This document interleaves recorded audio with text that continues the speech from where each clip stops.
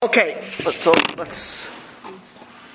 we'll pick up. So we've been talking about being in awe of Hashem, and really, when a person lives with this awe, you live really differently. Like a person's whole connection to Yiddishkeit, or their whole connection to Judaism, is at a much higher level. So we discussed at length how a person comes to a state of awe of Hashem.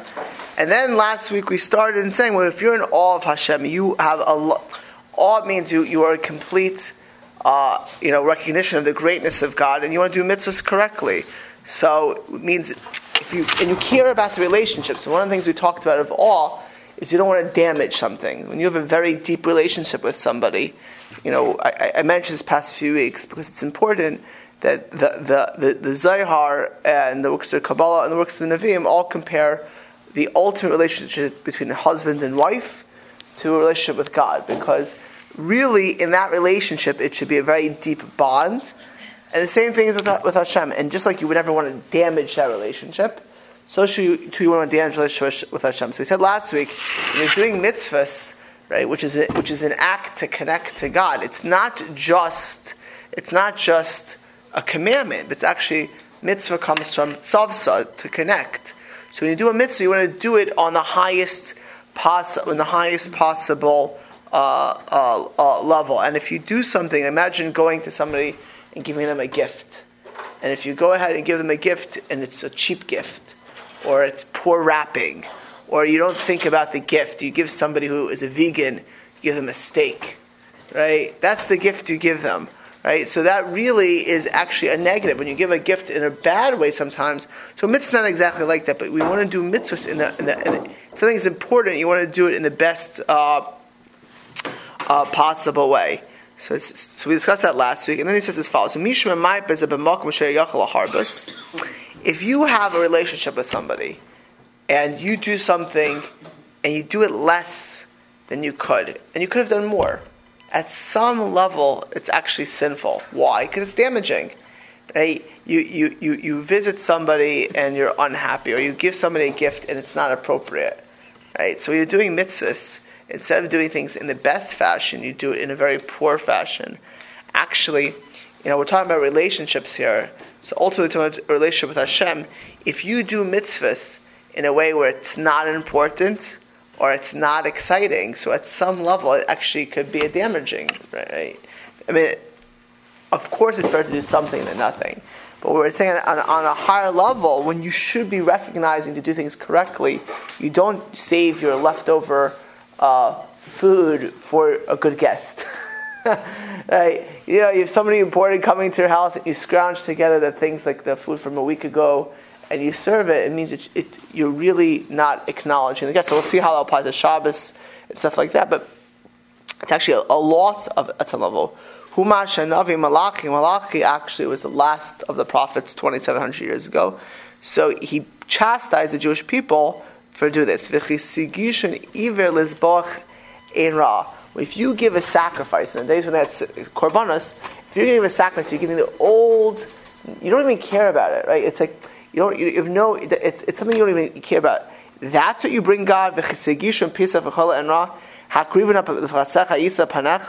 you go in front of a human being and bring this. Imagine the following thing. If you would be invited tomorrow in front of, who really cares, but let's say imagine you were invited in front of Queen Victoria. Okay?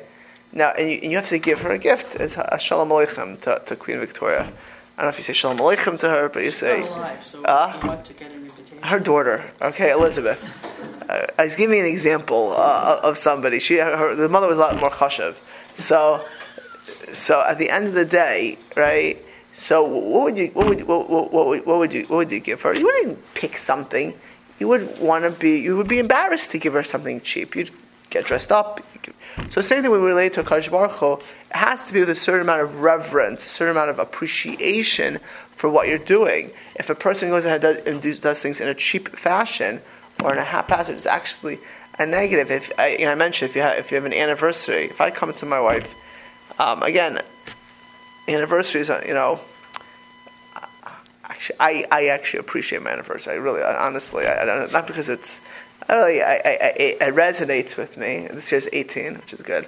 Right? Yeah. So I mean, I'm like, but imagine if I said, and this is true. I'm so happy to be married to my best friend.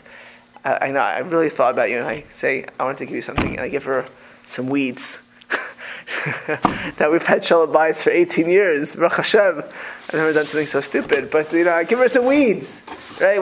How would she feel? Like, how would I feel?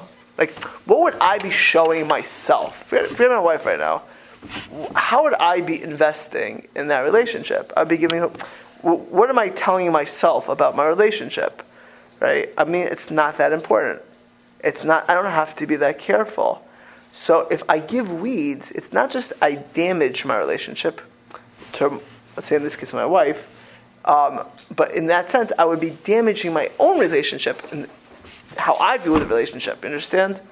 If you do mitzvahs, just to get rid of it, just to do it for the sake of doing it, then it's not important to you, and it's not important to God in that sense, and it's actually a damaging thing. Ulama Chazal, you see that even in small things, the Torah was so careful to do mitzvahs correctly, to do mitzvahs with an awe of what you're doing. I've been around tzaddikim, gemurim, great Torah scholars. When they did a mitzvah, it was like they won the Mega Millions. Not the Mega Millions this week, the Mega Millions 2 weeks ago. They really felt the appreciation for the amazing thing they were doing. And by the way, not only was the mitzvah more valuable, they were affected by it so much more because it was an appreciation for it. So you see even in halacha how that goes. V'amru Chazal, now this is again not pertinent, not nogeh necessarily not, but just shows you the carefulness. Hisnag lahapech ze avoda.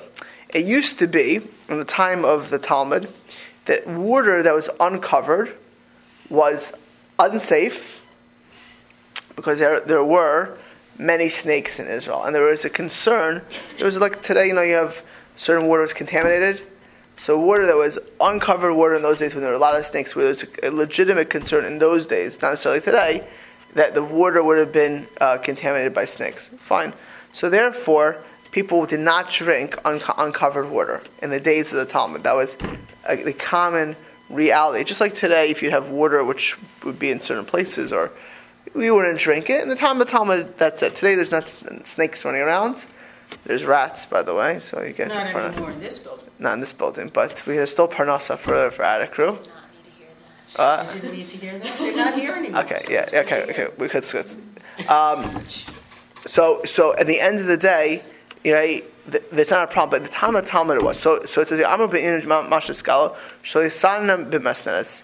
So what you still couldn't do, if you would strain them, maybe you would drink it. But even if it was drinkable, once it was contaminated, you would not be able to use it on the mizbech, on the altar. It could never have been used in the Beis Hamikdash. Water that was tampered with, that had been strained, it would still be disqualified water. Right? It would not have been considered good water.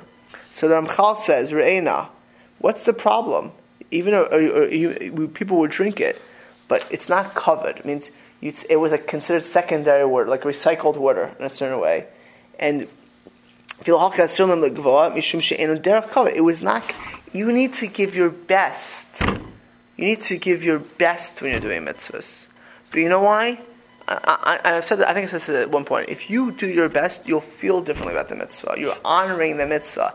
It creates a sense of awe. If you come to shul, on Shabbos with jean skirts and MAGA shirt, or whatever shirt you like. Hillary lost. Right? You come to show with it, or hello, you love Hillary. I don't care. I mean, the point is, you would. That's how you come to a show, right? Why? Because if you would go to, again, Queen Victoria's daughter, or Victoria herself, you'd be invited to a royal ball. Right? How would you dress up? You would dress up a certain way. And you know what? You'd feel, this is very chashuv. This is very important. I'm doing something that's important. Right? I'm doing something that's valuable. It's not just that it's an honor of the synagogue. or the honor of reverence. Right? If a man comes there with a tank top and shorts and flip-flops to the shul, so they're not going to feel they're in a shul. They'll feel like they're, I don't know. But maybe they would, because that's how they chose to come. I'm not saying it's the right way. No. But So, if you have such a close, intimate relationship with Hashem, you're supposed to feel comfortable, like you're at home. So yes and no. One should aim for an intimate relationship with Hashem. But when you're in an intimate relationship, you want to give honor to it.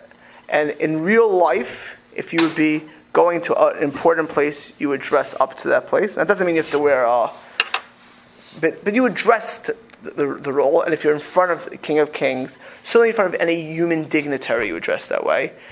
Right? That's the first thing. So when you have to realize the way we view prayer is that you're literally talking in front of God.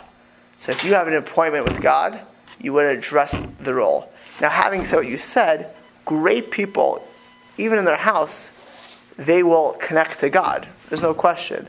But if you want to raise the bar, you want to pick up the thing, you would dress the role. So, or if you have a Sabbath table, no matter what you do at the table, you'll connect to God. But there's a way to do it, which we'll see in a moment, which is a much higher level. It's a greater reality. You're honoring it more.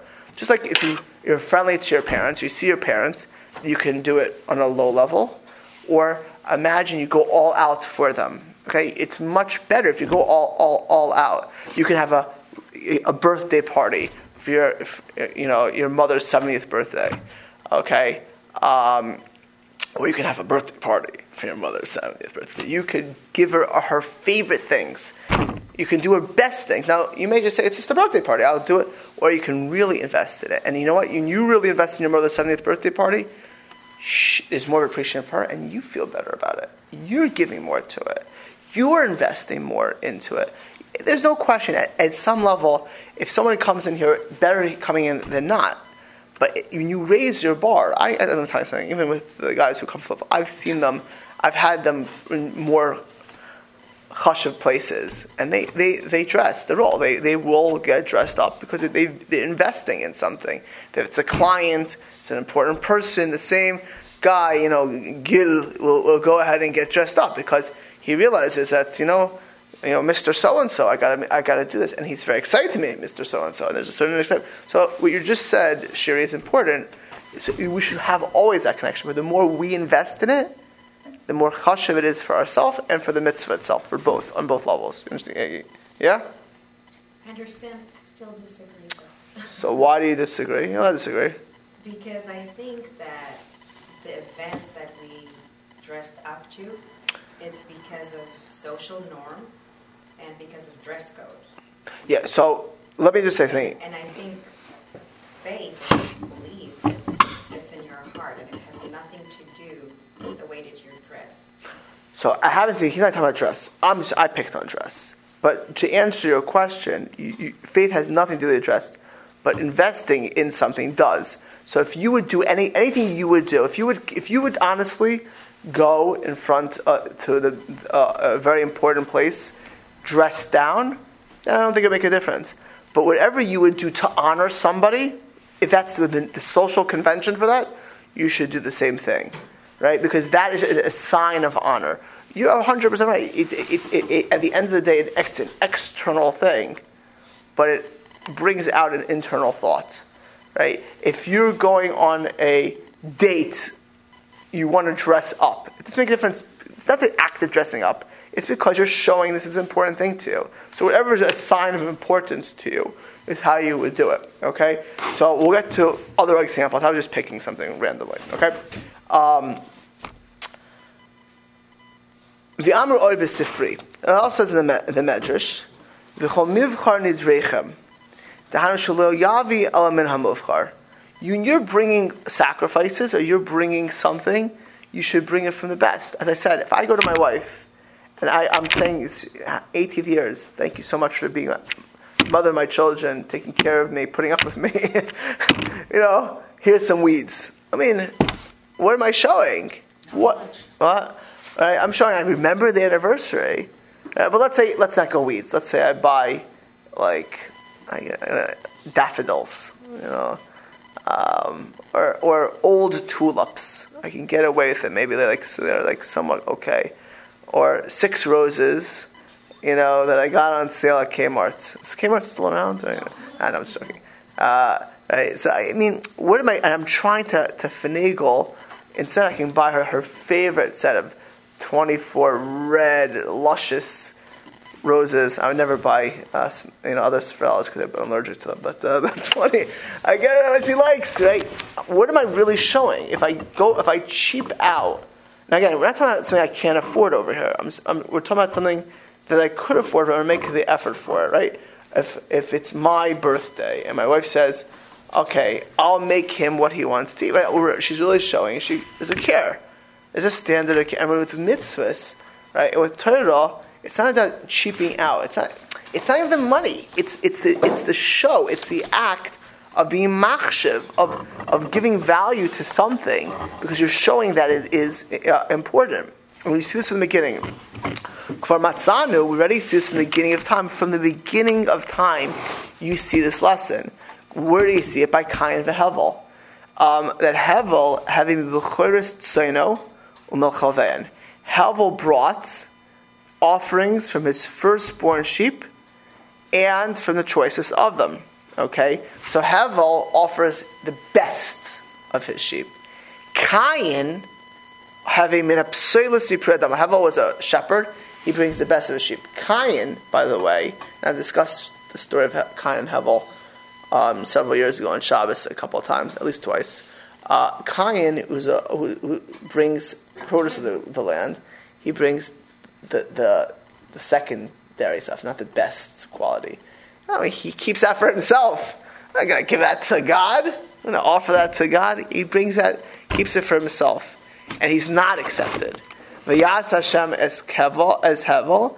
God finds favor in Hevel's offering. Ve'el Kayin v'omen chaso lo shah. And with Kayin, in his no shah, of course, that would start why Kayin gets depressed. He gets angry. Why is Hevel's accepted? And of course, the whole story of Kayin and Hevel happened. But what the starting point is that Kayin, by the way, Kayin offered his sacrifice first in the Torah.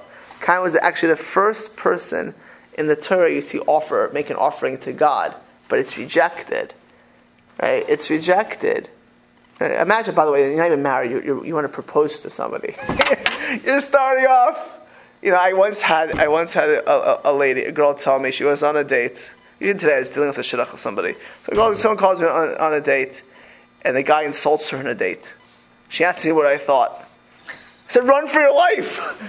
Crazy? So you crazy? When you're dating, when you're dating, that's when you put your best foot forward. You put on if that person can't control himself on a date, you would be crazy to go any further. Get out of there. This is not for you, right? Guy insults you on the date. Pasha insults you to your face, and it was a real insult, but it wasn't like So, here you are, Kain, you're trying the first korban, and you bring, imagine like a date where you go to like a cheap hotel and you ask, can we split like a small portion of something? Even if you're married, what would we let if Alex would do that to you? So that's, honey, it's our anniversary. Let's go, we'll go to Pars and we'll split French fries together. And she's married the man 3 times. Right. Would you feel good about that, right? So, hey,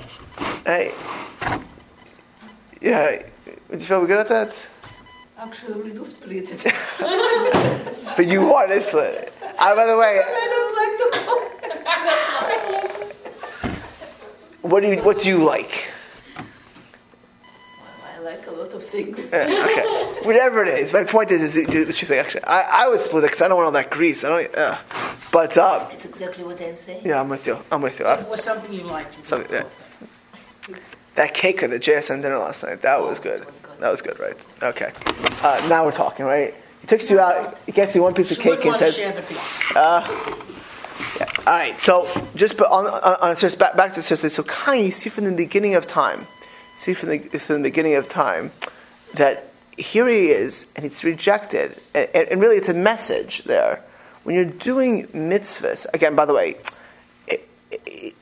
Kain was on a very high level. So he he was expected. If a Jew doesn't understand or doesn't know, Hashem loves everything that everyone does. But for somebody who you expect more from, right? So Cain was rejected, but it's also a lesson to all of us. We should do what we can, right? If we want to really have a relationship with Hashem, what we put into it makes a difference. The Omer, v'ar noichal v'yesh be'edro zachar v'neidev v'zevech mishchas Hashem kimelach gadol also says it's a pasuk that it's really at some level it's considered a disgrace. Here you offering your poorest of things, your least of things. Again, we're not talking about a person can't afford it.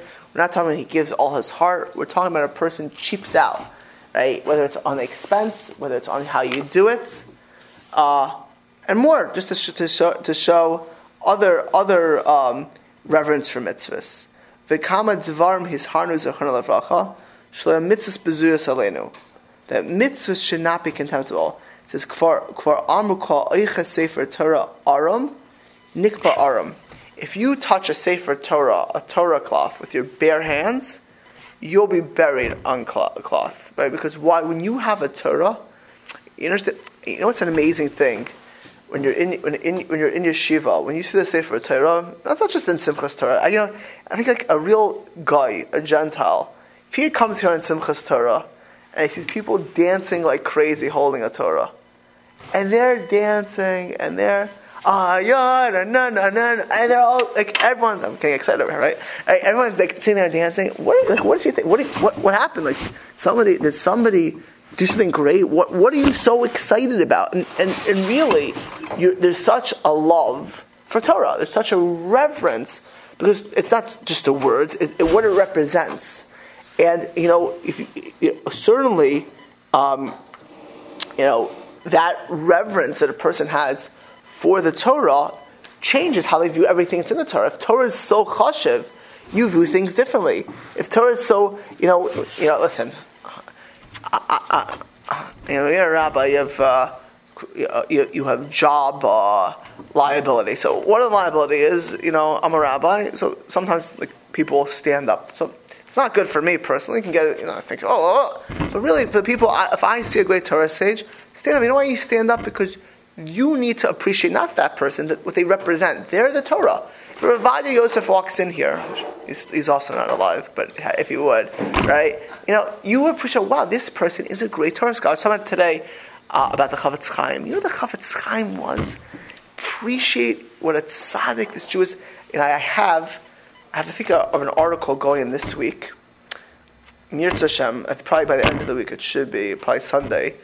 On Aish.com on Moses Montefiore. You know Moses Montefiore? You know Moses Montefiore? You mean Moshe Ben Yerushalayim? Oh, no. Right? The windmill over there? Yeah. Do you know that he built? Yeah. Okay. Yeah. Okay. That's how we know him. He's Angli. He's American. He's English. He wasn't Israeli. Yeah, but you heard of him, right? Yeah. So I have an article going about a lot. It should be all about all the amazing things he did around the world. Actually. I thought it was people heard the name, but they don't realize how he was a very religious Jew. He was a very wealthy Jew, very religious Jew. He used to take a sheikh when he traveled the world with him, a Sefer Torah when he traveled the world. He was an amazing person.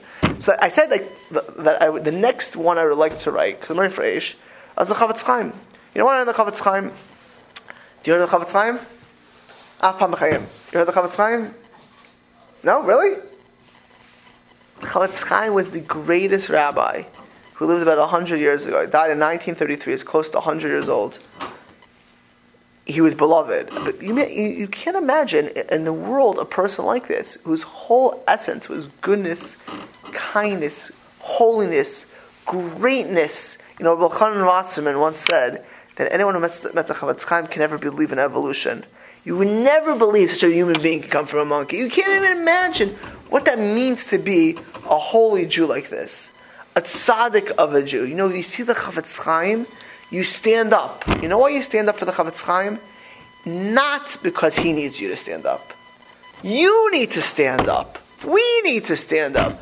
We need to appreciate what it means to be a tzaddik. What it means to be a great rabbi. Right? When you see a Sefer Torah, going back to this, you treat it with tremendous reverence. You ever see a Yid? You go to see a Jew, they kiss a Sefer. You know why you kiss a Sefer? Because you love the Sefer. It's the same idea. Everything you do, and if a Sefer falls down, it bothers you because you have reverence. Did you hurt the Sefer? This is an inanimate thing, right? Does the Sefer feel good if I kissed it? Why do you kiss a Sefer? Why, if it falls down, do you pick it up and kiss it, or you put it away? It's actually brought down in Sfarim that to remember Torah, you should kiss the book when you're done. Right? I always say that's the problem with the iPhone. One of the million problems with the iPhone. You daven on an iPhone, you pray on an iPhone, you gotta kiss the iPhone when you're done. I bench for my phone. Do you kiss when you're done? I've caught myself a couple of times. Okay. It's just a reflex. But at the end of the day, why we think about it? Why, if you kiss a Sefer, is it a skula for zikaron? Is it a skula to remember? So you can say on a metaphysical, on a spiritual level, it's a bracha, but it's also very pashet. If something's important to you, you remember it. If something's chashiv to you, like a name of a person that's important to you, a birthday, you remember. And when you kiss something, when you appreciate something, when you love something, you'll remember it. And when you have Torah and it's very important to you, or it's very holy to you, you treat it differently. You act differently. When you're careful how you hold a Sefer Torah. I remember once when I was a bacher, I went to summer school. Hat and jacket. I was like, I went to even law school when I wore a hat and jacket. So a lady stops me. She says to me, because I was in summer school, "Are you in yeshiva?" I was like some 60-year-old lady in college, in FIU. I was in my parents' house for the summer. This was literally 20-something years, close to 25 years ago. So I said, "Yes." She says, "Oh." I'm like, I said, she said, do you, she says to me, "What do you do?" I say, "I learn Torah." She says, "That's amazing. I love." She had been a secretary years before in yeshiva. She's a Gentile lady. She says, "I love that you said that. Like I never thought about this before." She said, "You're still learning." You understand? Like when in yeshiva you say you learn Torah, right? She said, in college nobody learns. You just study, right? You're learning Torah. Like we look at Torah and we learn Torah. We look at it. Nobody kisses. I don't even if you were in law school, no one's kissing their law book. And they don't look at the law book as that's just a means to an end. Like we view Torah, we kiss it, we reverence. You don't hold the Torah. You stand when it comes in the room. Even when you open the Aron, most people stand up because the Aron is cut for the Torah. It creates a different dynamic. It creates a different dynamic. In fact, the Shulchan Aruch says if you have Sfarim, you can't be unclad in front of it. Right? That's why in people's bedrooms, if they can't have Sfarim, right? You can't be unclad in front of it. Why is that? Does it hurt the Sfarim? No.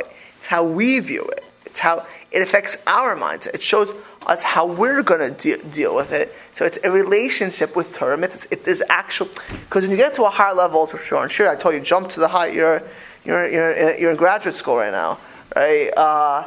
When you get to a higher level, you think to yourself like, there's a depth to my relationship. That a mitzvah is not just, it always bothers me. Sometimes I speak to people who don't understand Torah. Say, "Rabbi, you have a lot of rules." It's like some legal system with just like a bunch of laws. And no. I said, it's not a bunch of rules. It's all ways to connect to God. It's not like traffic laws. Like if you have a law of jaywalking, and I jaywalk, right? Everyone know what jaywalking is? I knew you wouldn't know. You're such a tzaddik. I do it all the time. Right? What happens if you jaywalk means you can't cross in certain parts of the street? If you jaywalk, okay, does anything happen? No, it's just a law. It's just a law. And if you know what happens if no cars are there at night? Actually, I knew there's a Jew, a Yid, Rav David Lifshitz. It was a great Rav in New York. Even 12 o'clock in New York in Manhattan, he would push he would never jaywalk. He'd push the light and wait. Like the streets could be empty, The law says you can only cross over here, and you need the light. That's all he would do. Like, but that's because he took the law on a very high level. He wanted to be used to keeping law. But like, you know what? If you jaywalk, nothing happens. But in Yiddishkeit, it's all about the relationship. It's not what I can get away with. I can take the shortcut.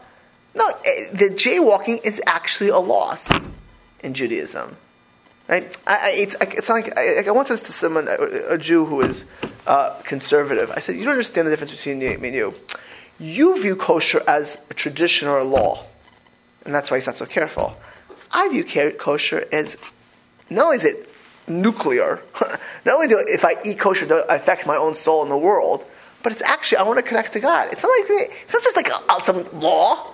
It's like if I eat kosher, it damages my relationship to Hashem. If you don't eat kosher. I'm just making sure you're listening. Yeah, good, you passed the test. Right, if you don't eat kosher, it damages. Like these people talk, and you know what? When you view things as just a law, then people jaywalk in life. They see what they can get away with. Like, there's not so many cars, it's not so bad. I don't have to do it that way.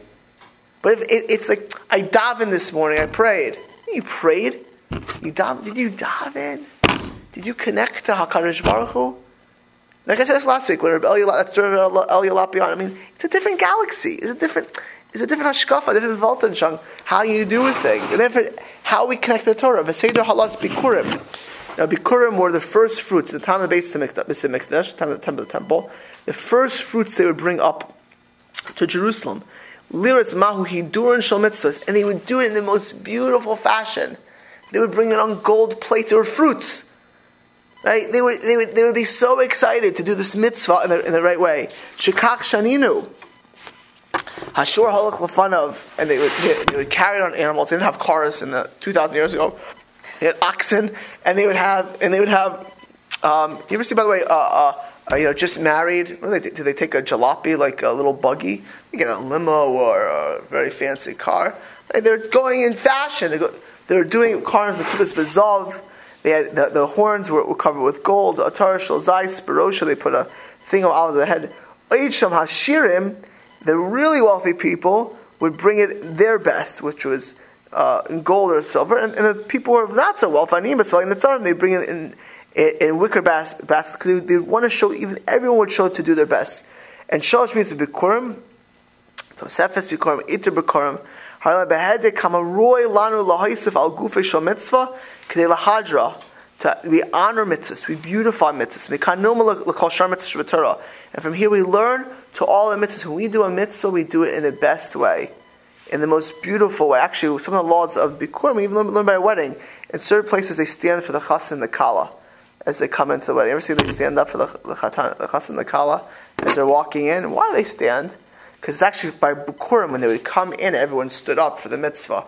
Everyone around, even if you were not bringing your first fruits, everyone around stood up for the mitzvah. That's why by a bris, by the way, when they say kvater, right? When they bring in the baby, everyone stands up. Why everyone standing up? It's not in Shemon Esrei, all of a sudden everyone stands up, because everyone's standing up for the mitzvah. You ever been a bris, everyone sitting down? Right? No, you stand up because that's something from Bikurim, by the way. We're showing an appreciation. It's an amazing moment. It's an amazing mitzvah. By the way, when you're doing a bris, you don't do it like, you doing it in the best way possible. You have a wedding. Do people want to cheap out on their weddings? I will tell you, I've had this a few times. I think it's before. I've had Israelis, actually, never Americans. Israelis who can't go back to Israel ask me to marry them off. They're like, Rabbi, can we get married in like 2 weeks? Like 2 weeks? I said, yeah, we'll do it in my backyard, and my friend, and you'll come. So I said, wait a second. I said, let me tell you something.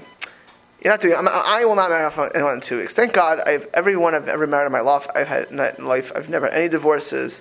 Doesn't mean it can't happen, but before you get married, part of marriage is preparation. You don't just get married. It's like you elope somewhere. First, the wedding is important. You got to have a good wedding to appreciate what marriage means. It's not about the money. It's not about spending. It's about realizing this is the biggest decision of your life.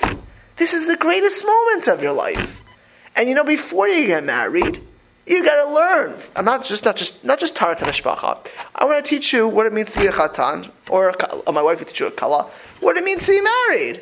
It's not a joke. You come in and you just do it like, all right, let's go. You know what? You know how you view marriage the rest of your life? It's okay. It's kacha. We got married.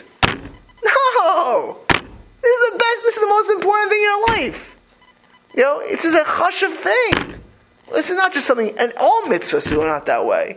This is an important thing. And even how you do other things.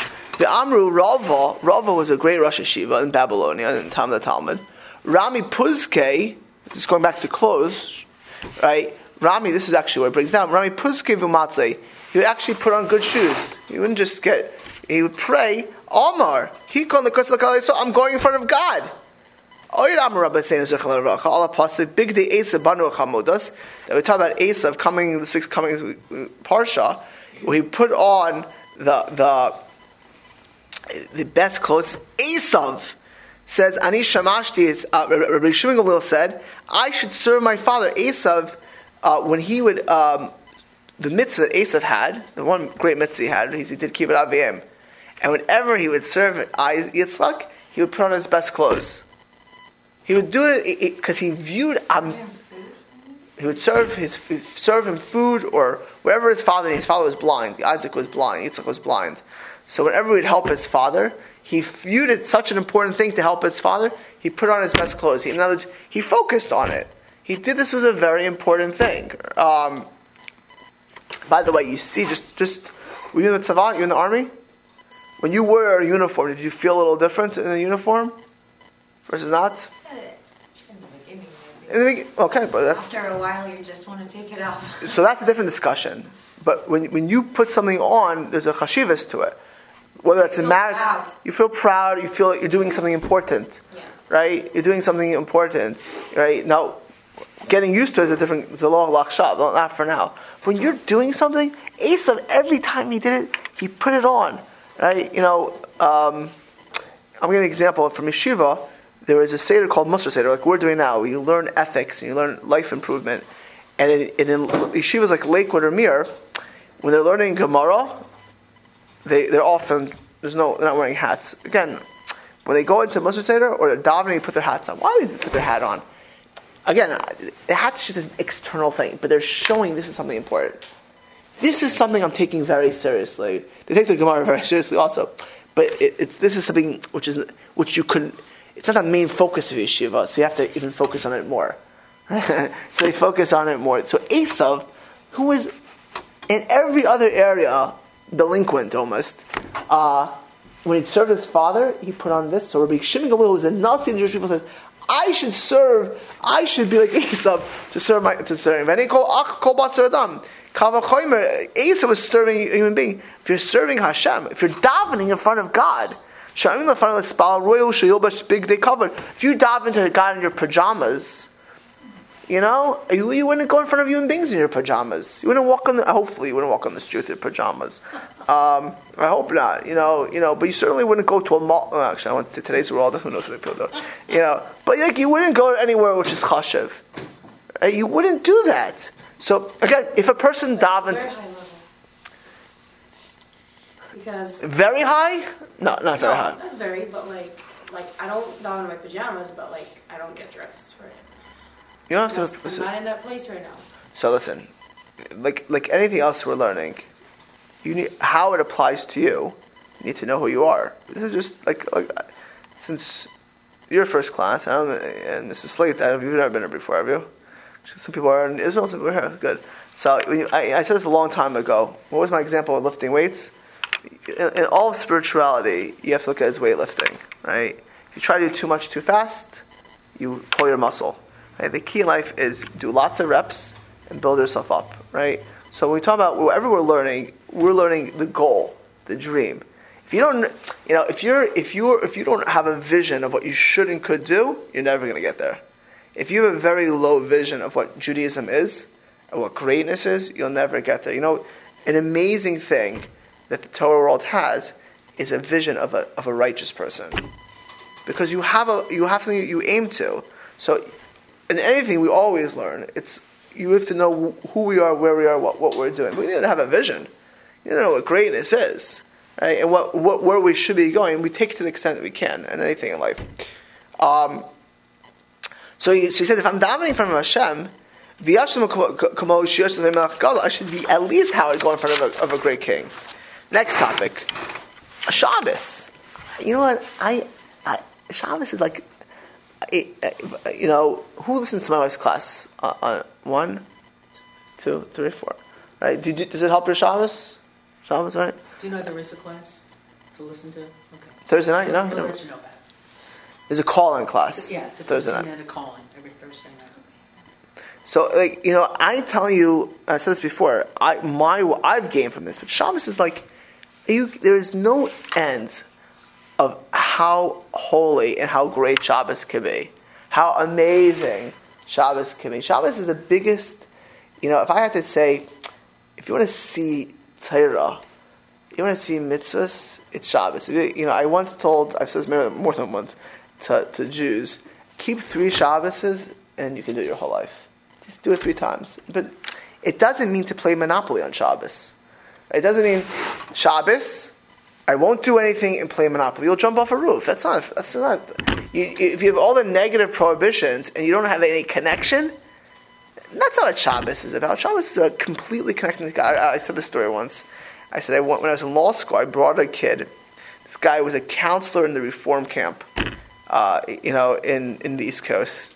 And today he's very different. But then he was I brought him for Shabbos. He said he had one time had a Shabbos in his life by a person. He comes to my house. He says, "Okay, when are we playing Monopoly?" I'm like, "What are you talking about?" He says, "Yeah, I once went somewhere we played Monopoly a few times." I said, Aaron was his name. I said, "Aaron, you're in for a big surprise at Shabbos." I did the Philadelphia Yeshiva. We learned, we davened, this. That's about it. It's not. You could say, "Oh, that's what Shabbos is." It's just like there's no spirituality, no ruchnius. Just don't do any positive actions. No electricity, like a bunch of Quakers. I won't do anything. No, Shabbos is really all about connecting to HaKadosh Baruch Hu, all about connecting to Hashem. And the more, I don't care how religious a person is, the more they emotionally and they invest in it, and how you keep Shabbos. So what Shabbos is how much you're going to give to Shabbos, how much you are honoring Shabbos. And in Bechlal, by the way, Shabbos, you can look at from. Well, we'll get to a little bit now. When you talk Bechlal Yesh Kavod Shabbos Yom Tov, how do you honor Shabbos? Shekol Mar B'Lechavdam. The more you honor them, first of all, you're showing a nachas ruach to Hashem. Sheken Sivan V'Chibadto. The prophet Isaiah says specifically about Shabbos, you should honor it. V'Kevan Shekvaris Amas Lana Shekvodim Mitzvah is actually a mitzvah Kavod Shabbos.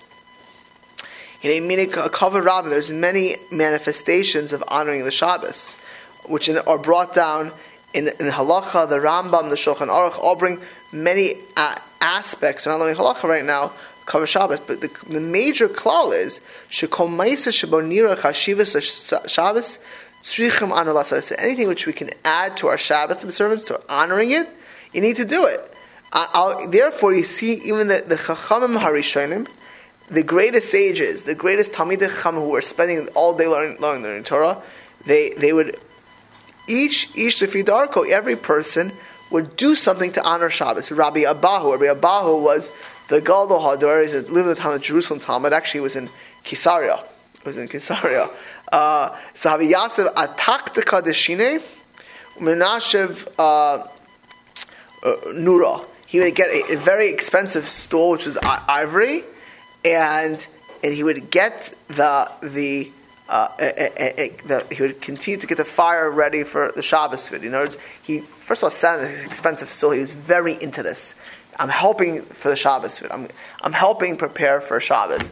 What happens to me, by the way, one thing I love about Yerushalayim, it's already Friday. You feel Shabbos everywhere. Like you walk, everyone's getting ready for. You go to anyone been in Gula on Friday. You feel that.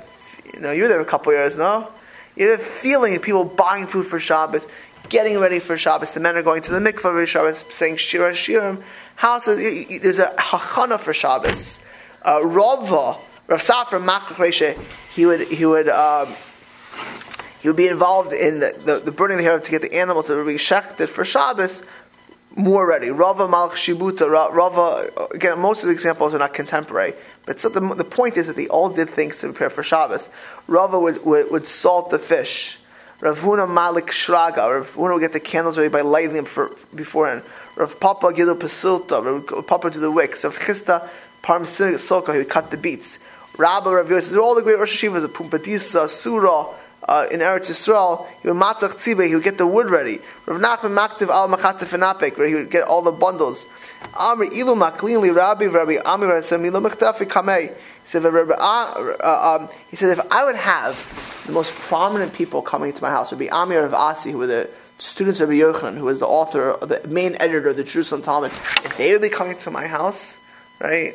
What would your husband do if 10 years ago Chacham Avadi would come to your house? How would your house look that Shabbos? What would he do? Would he buy like some old turkey roll for him, paper plates, go to the dollar store and buy some tablecloths? Well, how would your house look? The best. The best, right? Why would be right? It would look the best. Why? Because you're honoring Chacham Avadi. If your loved one would come back alive, and you would see them, like someone you could think of your Saba, Savta, Grandma, Grandpa. Can you imagine what you do to, you'll be. And why would you do it? Because you want to honor them. The more you do for Shabbos, it's not just a cover for Hashem. You treat Shabbos. Shabbos is different then. The whole galaxy of Shabbos is different. I gave a lecture. I recommend it. It's online, by the way. It's on the show website. It's on my website.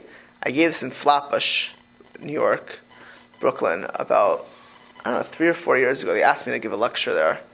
So I spoke about Erev Shabbos, preparing for Shabbos. Like, the more you prepare for Shabbos, the more you appreciate Shabbos. Think about a wedding, right? All of a sudden, a guy proposes to you.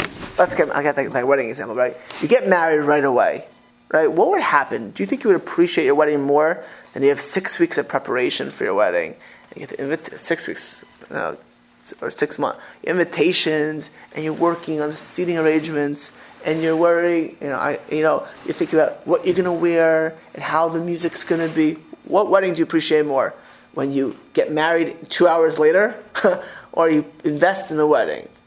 The wedding itself, what do you appreciate more?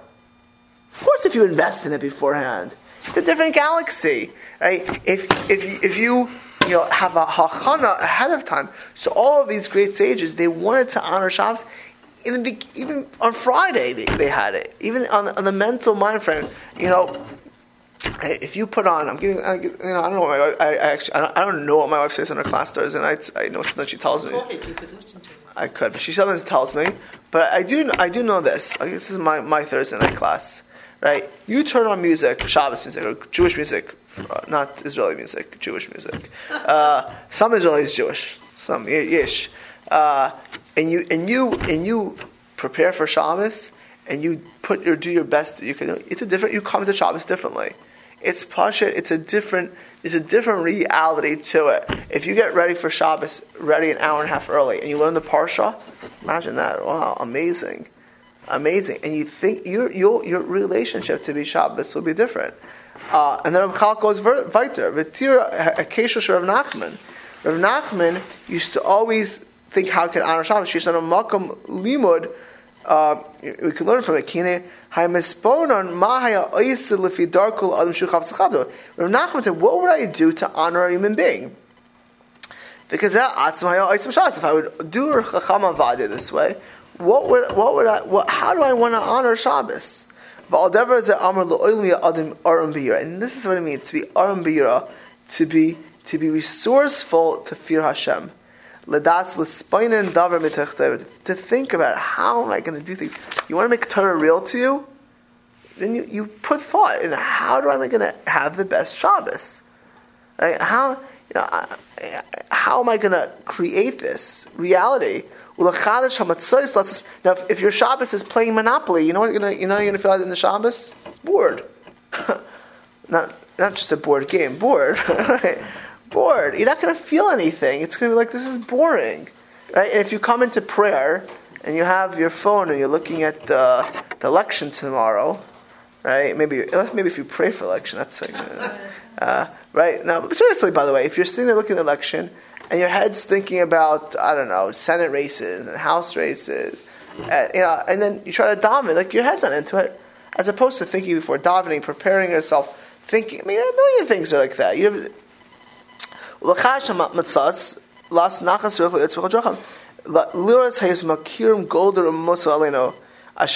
know that you make Havdalah Saturday night. When you make Havdalah, yeah, the besamim. Why do you have besamim? Why do you have besamim? Survey says. Why do you have besamim? It's slate. It's slate. Why do you have besamim? The neshama something is leaving, so the neshama is leaving, so you want to like be happy because now it's sad. So it makes you feel. I just heard it recently. See, how many years are you making Basam Havdalah for? What? This is so like, by the way, all this are just, this is a separate point. The more you understand about Shabbos, the more you appreciate it also. Now there's a certain feeling of you want to appease yourself. You should bother you that Shabbos is leaving. You know, it should bother you that you're missing out on this reality. There should be a feeling of loss. Right? There should be a feeling of loss of the neshama Yisrael, which is there to give you an increased ability to have the spiritual reality on Shabbos, and increase for Shabbos itself. The king should spark with two vagosh to fish. We will appreciate what Shabbos brings to us. The Venara Hayakar Asher Lahem Etzlenu. The Tir Shazas Yira Mitis. You want to know what the essence of awe of God is? Which we're going to get to loving God, which is our goal to get to next week or two. To love Hashem, to really love Hashem. You know, because again, just going back, if you want to have a deep relationship, right, you have to have a certain amount of awe of it. If you want to, again, pick marriage, which is the Zohar's metaphor and the Navi. If you love somebody, you don't want to hurt the relationship. You want to honor the relationship. You want it to be important to you. If you love your job, you don't want to mess up your job, right? If you love your child, you don't want to hurt their education or their art. You think about what's the best way to do it. What's the best? How am I going to do this in the best way possible, right? So you can think about the details of it, and then you can talk about love. But if you have to have a certain amount of awe, that you want to do things in the right way. You want to do things in the proper way.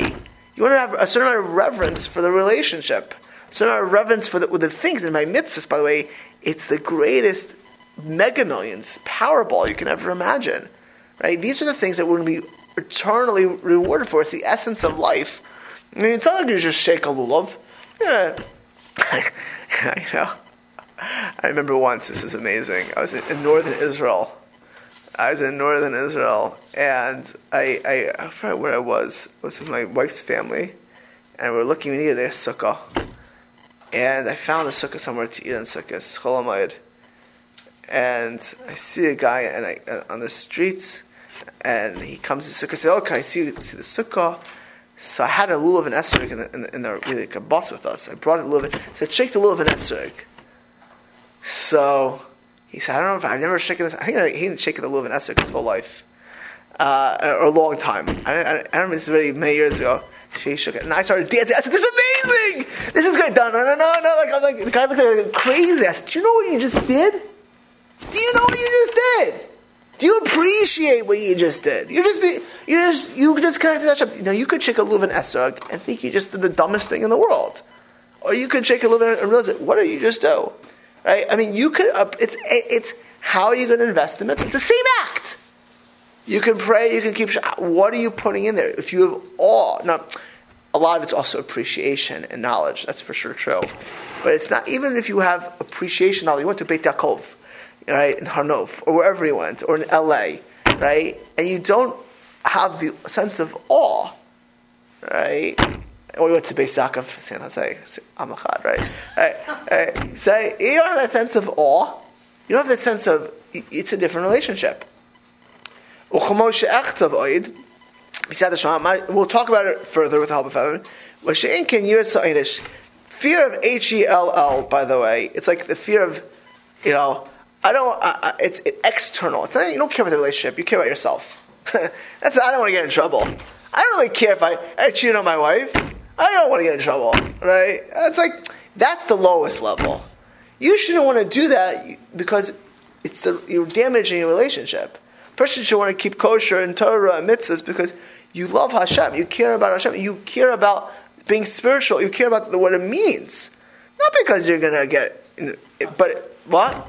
Not because you're going to get punished. Right, but ultimately, as discussed, in a moment of test, and you should think about there are consequences to actions. We'll pick up next week on this idea, and then honoring the Torah, and soon, if not next week, the week after, we'll get to talk about Avos Hashem. Okay, ladies, have a great night.